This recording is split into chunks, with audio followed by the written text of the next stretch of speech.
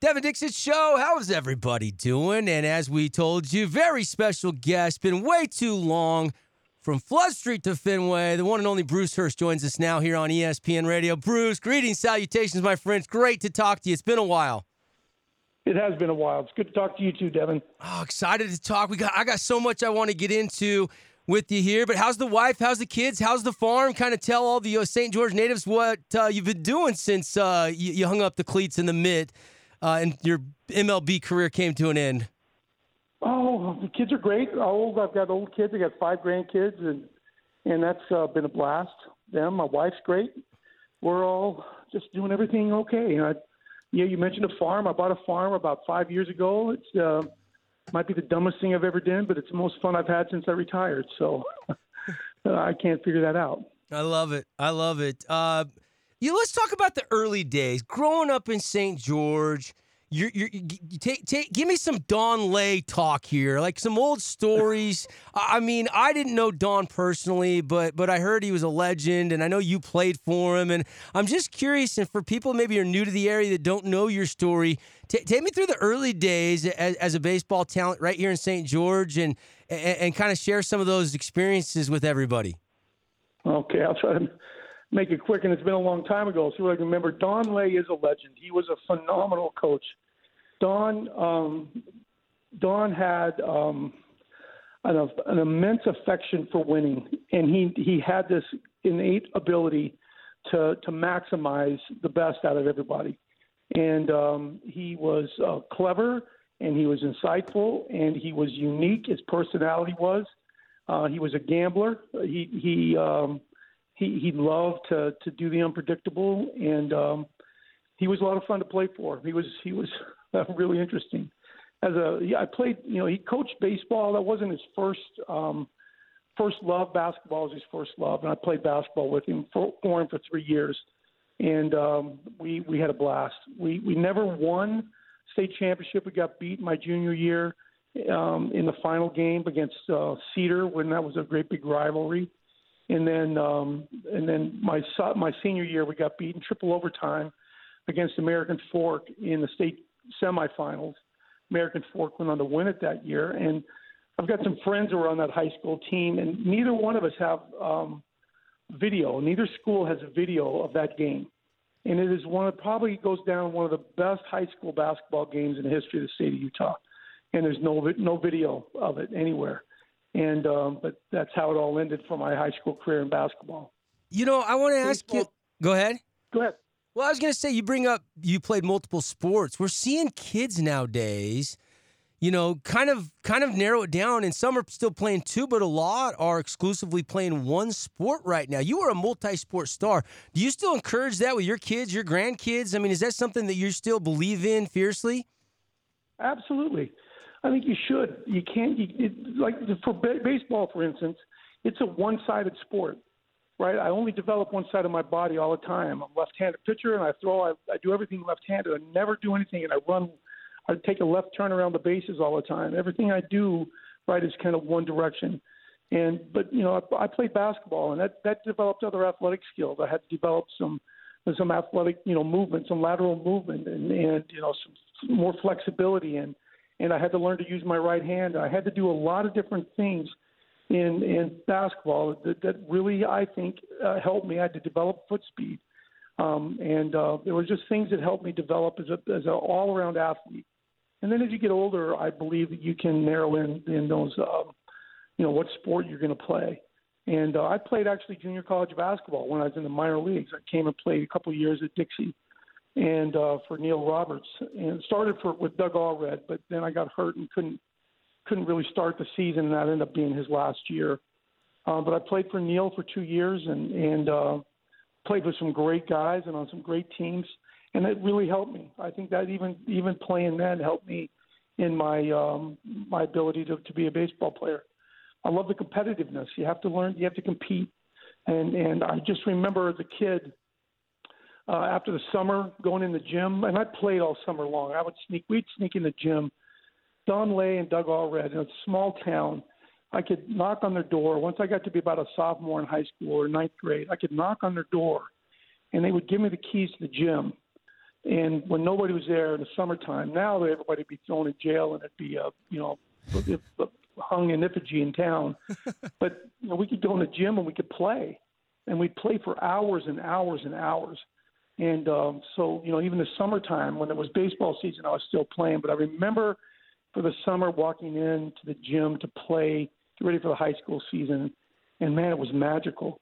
But that same feeling of when I walked out of the gym after the basketball season and got to go outside in the sunlight and smell the cut grass and, hear the glove pop and the crack of the bat, that was magical too. And they were mentally both really healthy for me. It helped me be better in both sports. So I'm a big advocate of playing multiple sports. Well, you were on a lot of levels. You were a standout basketball player, and I can tell just by hearing you talk, you loved basketball. How hard was it to choose baseball? And what was it like in St. George in the 70s getting recruited? What was that process like coming out of a small town? It was interesting. So, yes, I did love basketball. I was known as a basketball player and surprised people when baseball started to show up. So when I was a kid, baseball, after Little League, there was no other league when I was 12 years old. We got out of Little League, and there was nothing else for us to play. And we had a couple guys move to town back then, again, named Kent Garrett, Dennis Wood, Ken Harper, and Rick Mahato. I still remember their names. Kent is still one of my best friends, a dear friend. I owe a lot to him. And they started a 13, 14, 15-year-old league. And we had enough for two teams. We didn't have uniforms. We played in blue jeans and whatever spikes we could find. And then one team had blue sleeved Henleys and the other team had red sleeved Henleys. And we'd practice 2 or 3 times a week at 6 in the morning because it was so hot. And we'd play on a Saturday. And we'd play, I don't know, maybe 10 games during the year.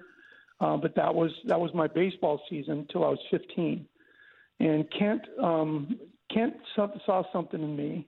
We had no videotape, and so we would go to he had a clothing store, and we would go to Dixie Drug, and we'd get all these sports magazines. We get the baseball magazines. I had a bunch of them then, and we'd cut out the pictures, and we'd put together a book on hitting and a book on pitching, and we would mimic and see the positions that all these players would be in.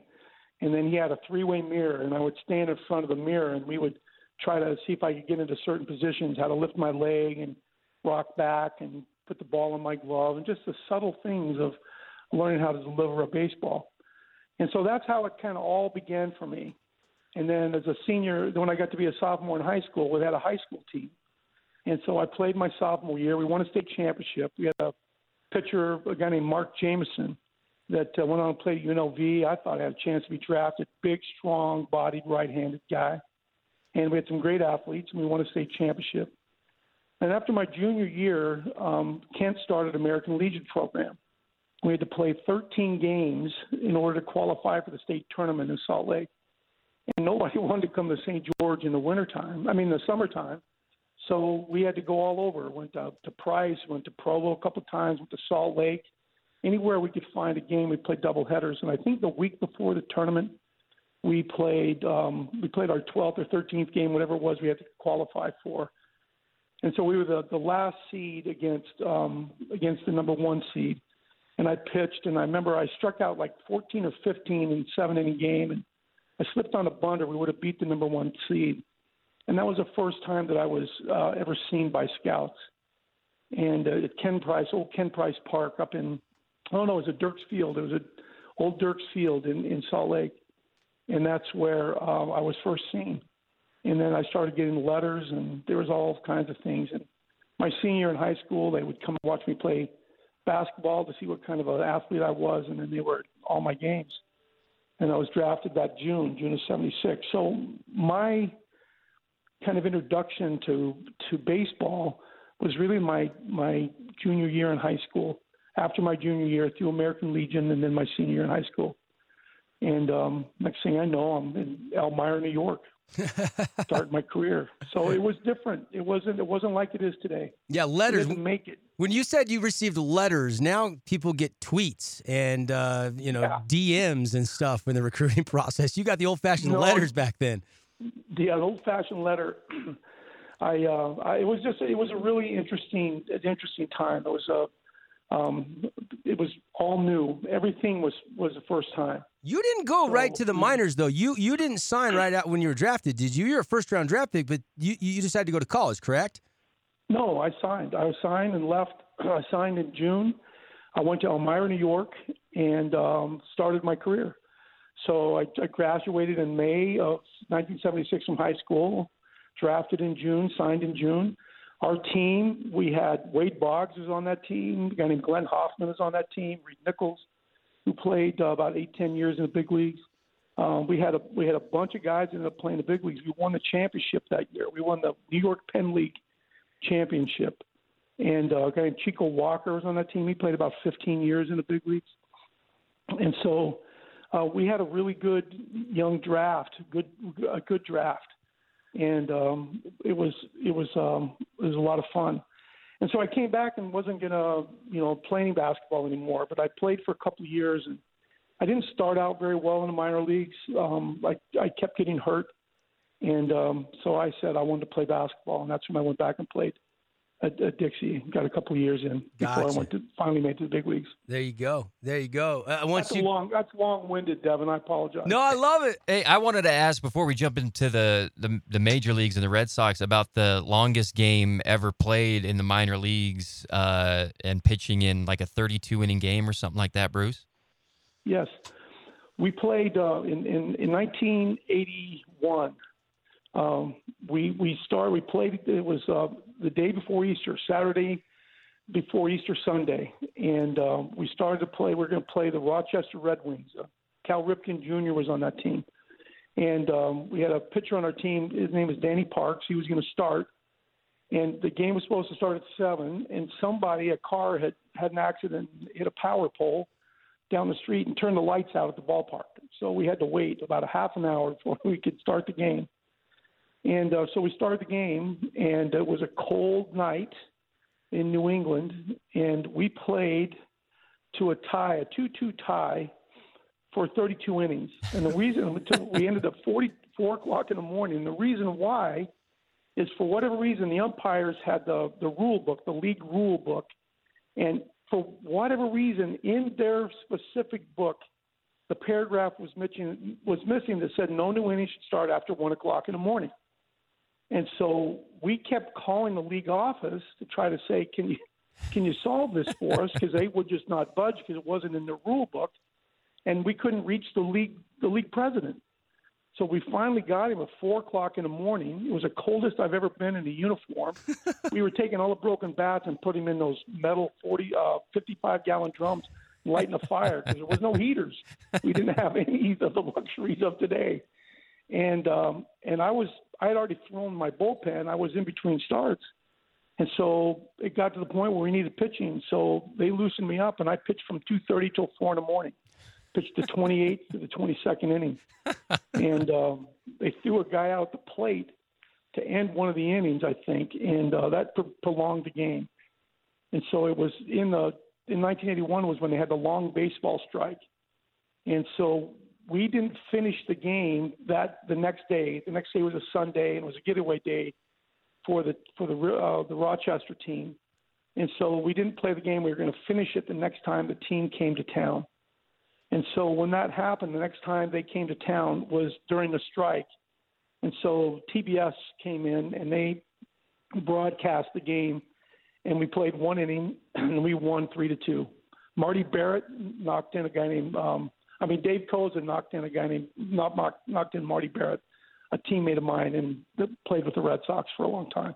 Amazing. So that's a record that won't be broken with the rules today, where they start with a runner on second base and all that stuff. So that's one I think will last for a long time. The longest professional baseball game, 32 innings. It took 2 days to finish. Bruce Hurst 2 days to finish. Hanging out with us here on ESPN Radio. What was in the minors? What was the same pitches you had as a youngster? And then what changed when you got up to the big leagues? Did you just get better command, better movement? Because obviously your postseason numbers are incredible once you finally got up with the Red Sox in the majors. So baseball is an interesting game. So we play, I played to the minor leagues, And I got better. When I was healthy, I got better each year. Each level, you play against more experienced players. The talent gets a little more refined, and it's the best players keep rising to the top. That makes sense. And you get to AAA, and you play against a lot of great players, a lot of guys that had got big league time, came back down. Some guys were rehabbing. It was an interesting time. Nothing I did in the minor leagues prepared me for life in the big leagues, especially life as a left-handed pitcher in Fenway Park for the Boston Red Sox. They hadn't had a left-handed pitcher since Bill Lee in the early 70s and mid-70s, and they were chomping the bit for one. And it was a dog-eat-dog town. It was a team filled with Hall of Famers. Carl Yastrzemski, Carlton Fisk, Fred Lynn, Jim Rice, Dwight Evans, Amazing. Rick Burleson, Dennis Eckersley was a pitcher. I mean, it was just Tony Perez. They just had all these guys were just, megastars, veteran players, and they had no patience for a young, inexperienced kid like me. And so when you say, was it the same stuff? Yes. But I had to learn how to compete at a level I'd never competed against before. And I had to learn to overcome adversity and think on my feet like I'd never had to do before. And I had to get more refined. I had to get better. I had to have a command of home plate that could get big league hitters out. And it was a learning curve once I got there, and I had to learn on the job. So it was a interesting time. It was a blast. I'm not going to lie, but it was challenging. It was hard. What was in those 5-6 years leading up to the World Series appearance in '86 where you pitched amazingly? What was the rivalry with the Yankees like in those years, Bruce? Well, they used to say that you'd go to the fights and a baseball game broke out when you go to Fenway or Yankee Stadium. It was intense. It was it was a few years after the 78 when the Red Sox lost a big lead and the Yankees won in a playoff game. The Yankees had won all these games. The Red Sox, we hadn't won anything since 1918. And the two teams had a history, generational history, and it was just an intense environment. It was great, and you had to bring your A game. Both teams were loaded with talent, and the fans were, involved. Let me put it that way. And it was just an amazing experience. There's nothing like it. Nothing like the Yankee Red Sox rivalry. And you walk in the clubhouse. I met Joe DiMaggio there, right? Ted Williams at the ballpark. He comes like, these are not just baseball legends. They're national legends. Songs are written about them, and it was just really cool to be in an environment like that. It was just the best. And the media, they didn't, there's a competition between the New York media and the Boston media too. And you couldn't come in there half stepping. You had to be in full stride. Bruce Hurst, our guest here on ESPN Radio. I saw somewhere along the lines when I was, looking at some old headlines that you used to go shoot hoops in the Garden with Danny Ainge. Is that true, Bruce? So not in the Garden, yeah. So Danny and I played against Danny in the minor leagues in the early '80s when he was at BYU and just starting his career in baseball, and he went right to AAA. And because of our Utah ties and obviously the LDS Church ties, we kind of developed a friendship. And so then he, went on to play basketball, and I finally made it to the big leagues. I was the last guy.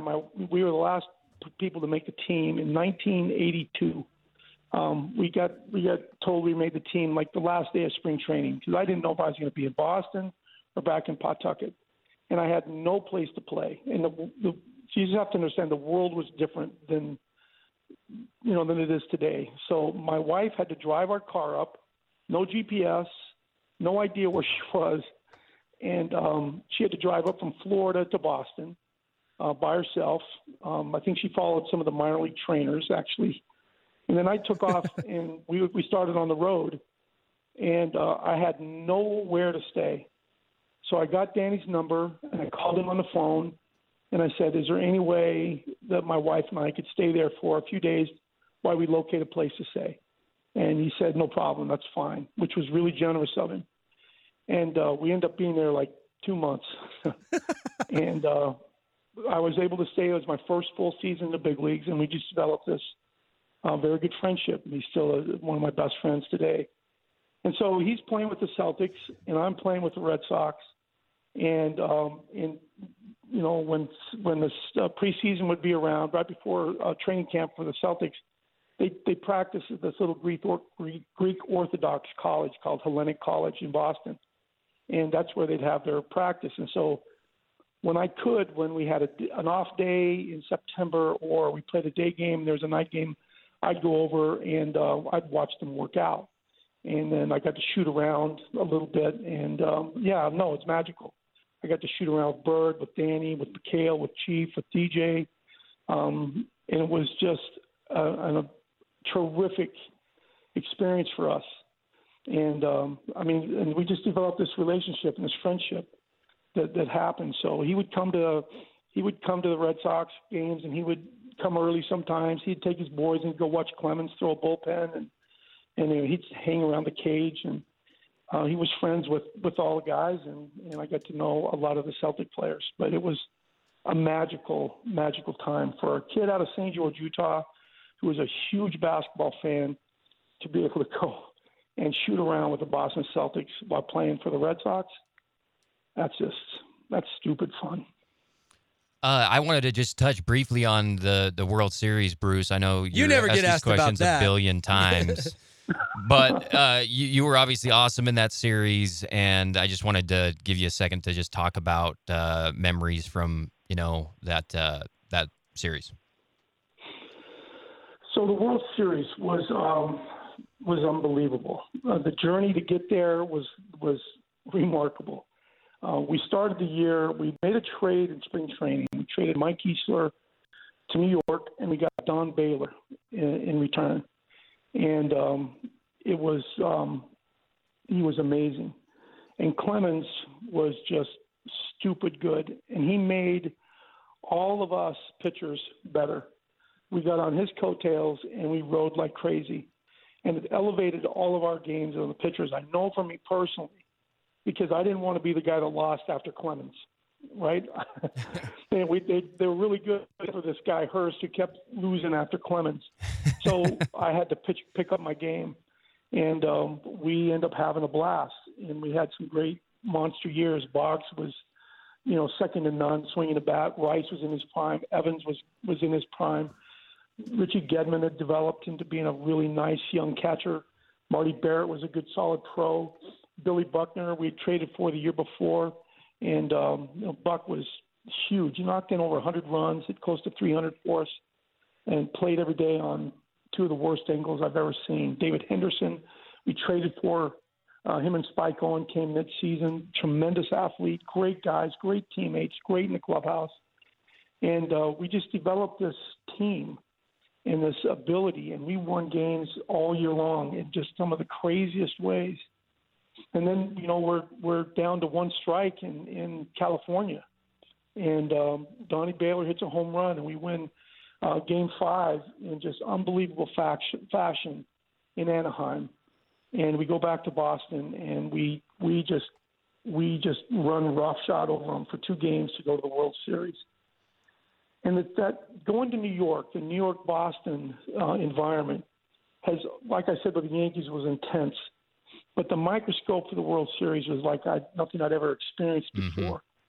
Mm-hmm. And it just seemed like that series developed just to a crescendo in Game 7 that was just unbelievable. And that whole experience to be so close, and still lose it's still heartbreaking. And we lost.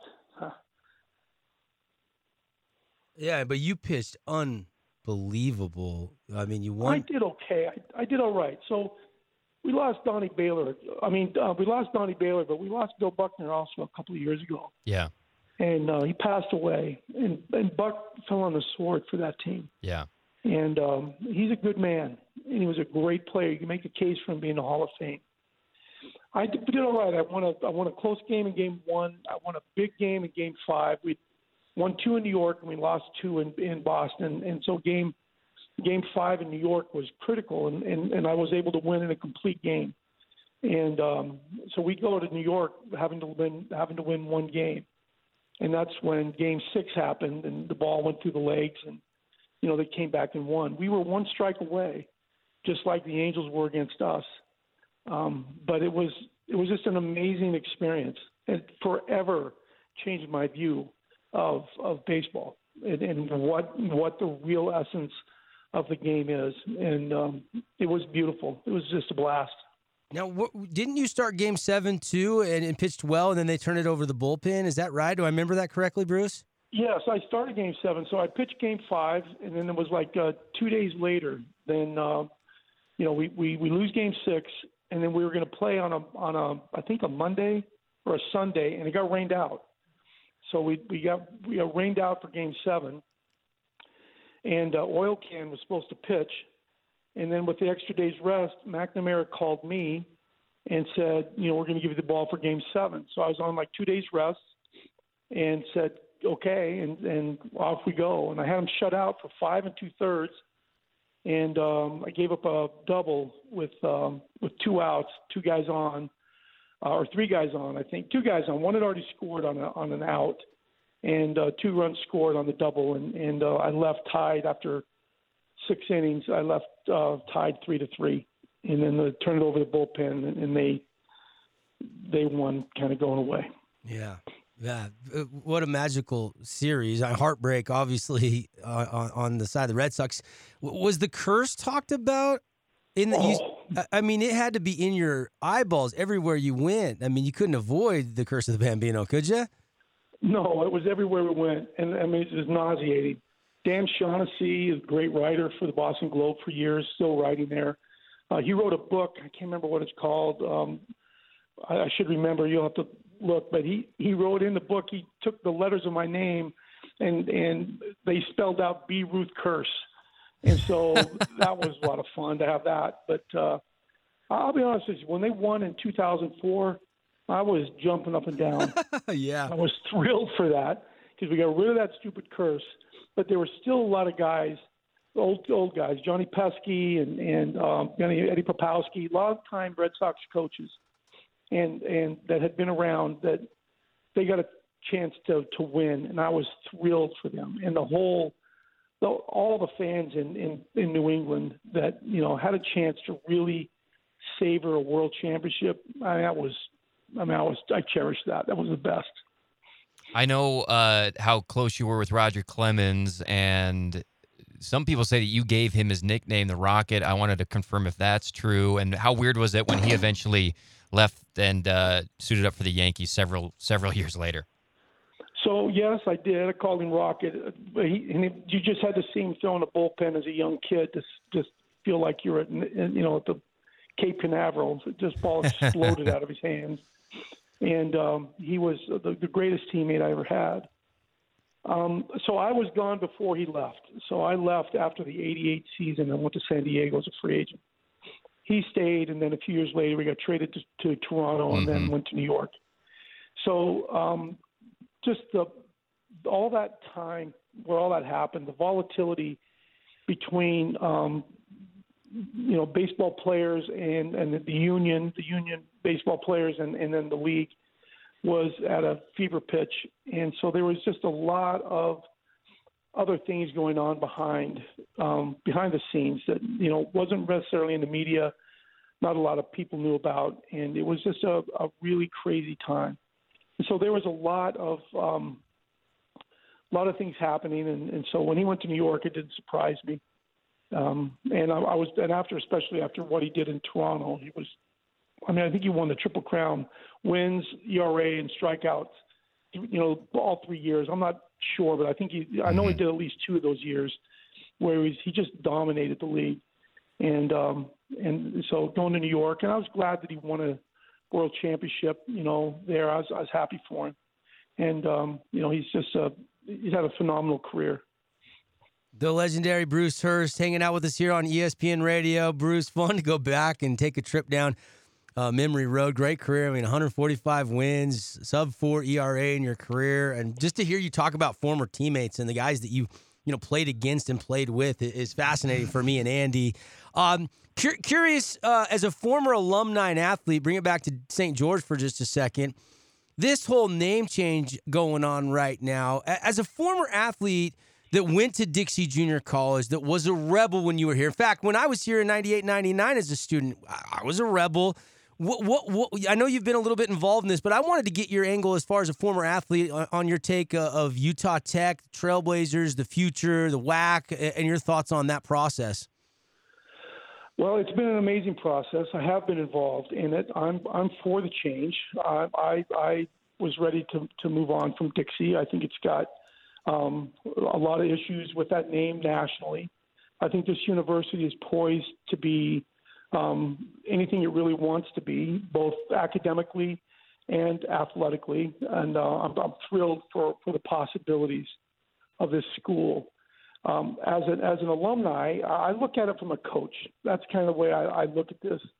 And when as a coach walking into a home, and you're gonna recruit a young man or a young woman to come there, you're really recruiting the mom, more than likely. You've got to make sure mom feels good about where they're going and the opportunity. One of the things I've learned through this process is the academic mission of the school I really like, and I think it's going to provide an opportunity, an open enrollment, polytechnic education, STEM-centered, that's got a broad humanities program and school and university, school within the university. There's a lot of opportunity for kids and students to come and young athletes to come and get on with their careers in sports, but also gain a really first-class education and be exposed to a lot of opportunity. I like that a lot. I think that if I would tell a young player coming here that they're going to play in front of, they're going to play in some really great first-class facilities. And, the WAC is a strong conference. There could be some good competition. And you're going to play in front of a wonderful fan base that are going to support them and support the school. And I think that's really important. And so I think it's got a bright, bright future. And I think on the national stage, Utah Tech, it's a name with Virginia Tech and Virginia and Georgia Tech and Texas Tech and there's a Tennessee Tech and a strong athletic programs, strong academic programs. And I think it's somewhat aspirational now, but I have confidence in the administration. I have confidence in the athletic department that and the faculty that they'll be able to make it more than aspirational. They'll be able to achieve what they want to achieve. It's not going to be overnight. There's going to be a learning curve, but I think it's going to be wonderful to watch. So I'm excited about the future and the possibility of what this university can be. Well put. Well put. Bruce, before we let you go, I would be remiss if I didn't ask you, as a former Major League pitcher, about all this. The big storyline this year is the sticky stuff on the hands. A lot of pitchers are rolling their eyes at it and saying this has been happening since Cy Young was pitching. What's your take on Manfred kind of cracking down on pitchers and searching them before the games and stuff like that? And it's kind of crazy, right? It's a little crazy. It's a lot crazy. And yes, guys have been trying to find an advantage a long time. That's part of it, right? This super sticky stuff is new to me. Mm-hmm. So I used, I experimented with pine tar, putting that on. It helps you keep a little, spin the ball a little tighter. I never liked the feeling, so I never used any of that stuff for me. I had rosin, mm-hmm. and I developed the way it kind of worked for me. I developed a good little system to get a lot of rosin on my glove side wrist, and with the sweat that I would have, I developed a nice little tacky feeling for the baseball, and it gave me feel and enough tackiness that I could spin it. Major League Baseball, it's a weird thing. They don't have great seams on them. It's not a college baseball. There's no high seam, and so you have to find a way. And if they're not rubbed up well, because they come out of the box really slick, and they put that Delaware River mud on. They're supposed to take the shine off a little and take some of the slickness off of it. Not all baseballs are rubbed up equal, and so there's always an issue with that. And there's always an issue between hitters and pitchers on how dark the baseballs are. And so, there's a fine line that the umpires have to walk that way. But this other stuff, I find it interesting for me, though, as I watch some of these guys who cannot pitch now are really struggling without the super tacky stuff. And I just wonder, because they've made pitching to be not an art anymore. They've tried to make it a science where it's all spin rate, velocity, and all of this stuff, along with hitting being exit speed and launch angles, which to me is nauseating, to be right honest with you. It's hard for me to watch what pitching's become. But this inability to spin the ball without that kind of tackiness, I think that there's something these guys will develop and get better at, but I really have a struggle with that. They need to have a better feel for what the baseball's like in their hand, and they need to be able to make this adjustment a lot quicker than they're making it. That's my 2 cents worth on it. I love it. Bruce Hurst, Dixie State Hall of Fame, Athletics Hall of Fame, part of the Red Sox Hall of Fame, an all-around good guy, sharing some stories, hanging out with us here on ESPN Radio. Bruce, it was a pleasure, man. Do you still watch a lot? Do you watch the new age pitchers, the Jacob deGroms and the Shohei Ohtanis? I mean, do you find yourself fascinated by some of the young talent coming into the league? Do you still get time to take in some games from time to time? I don't, actually, and I wish I did. The game got to the point where it was a 3-outcome game for me. It was a walk, a strikeout, or a homer. And I wanted to see guys hit away from the shifts. I wanted to see a hit and run. I wanted to see, some bunts. I wanted to see some guys like drag bunt and do some things, that have some imagination and creativity on how to play the game. I wanted to see guys pitch away from be able to have some command around the strike zone instead of just velocity and spin rates in the middle of the strike zone. But I need to get back to where I'm watching it again. I know there's some special talent there that I need to appreciate. I love it, Bruce. When are you going to move back the family back to St. George, man? How come you went to Arizona? Why didn't you move back to St. George? We miss you here. That's a long story, but we've been here. We've lived here longer than we've lived anywhere. I've lived in Arizona longer than I've lived anywhere in my life. So it's our kids are kind of settled here, and so we'll see. We're getting old, though. It's trying to figure out what's next. Man, it was a pleasure. We'll have you on again, my friend. Thank you so much Bruce. For the time. Thank you, Devin. Be safe, be well, and we'll talk again soon. The legendary Bruce Hurst hanging out with us here on ESPN Radio. We got to take a break. We'll be right back.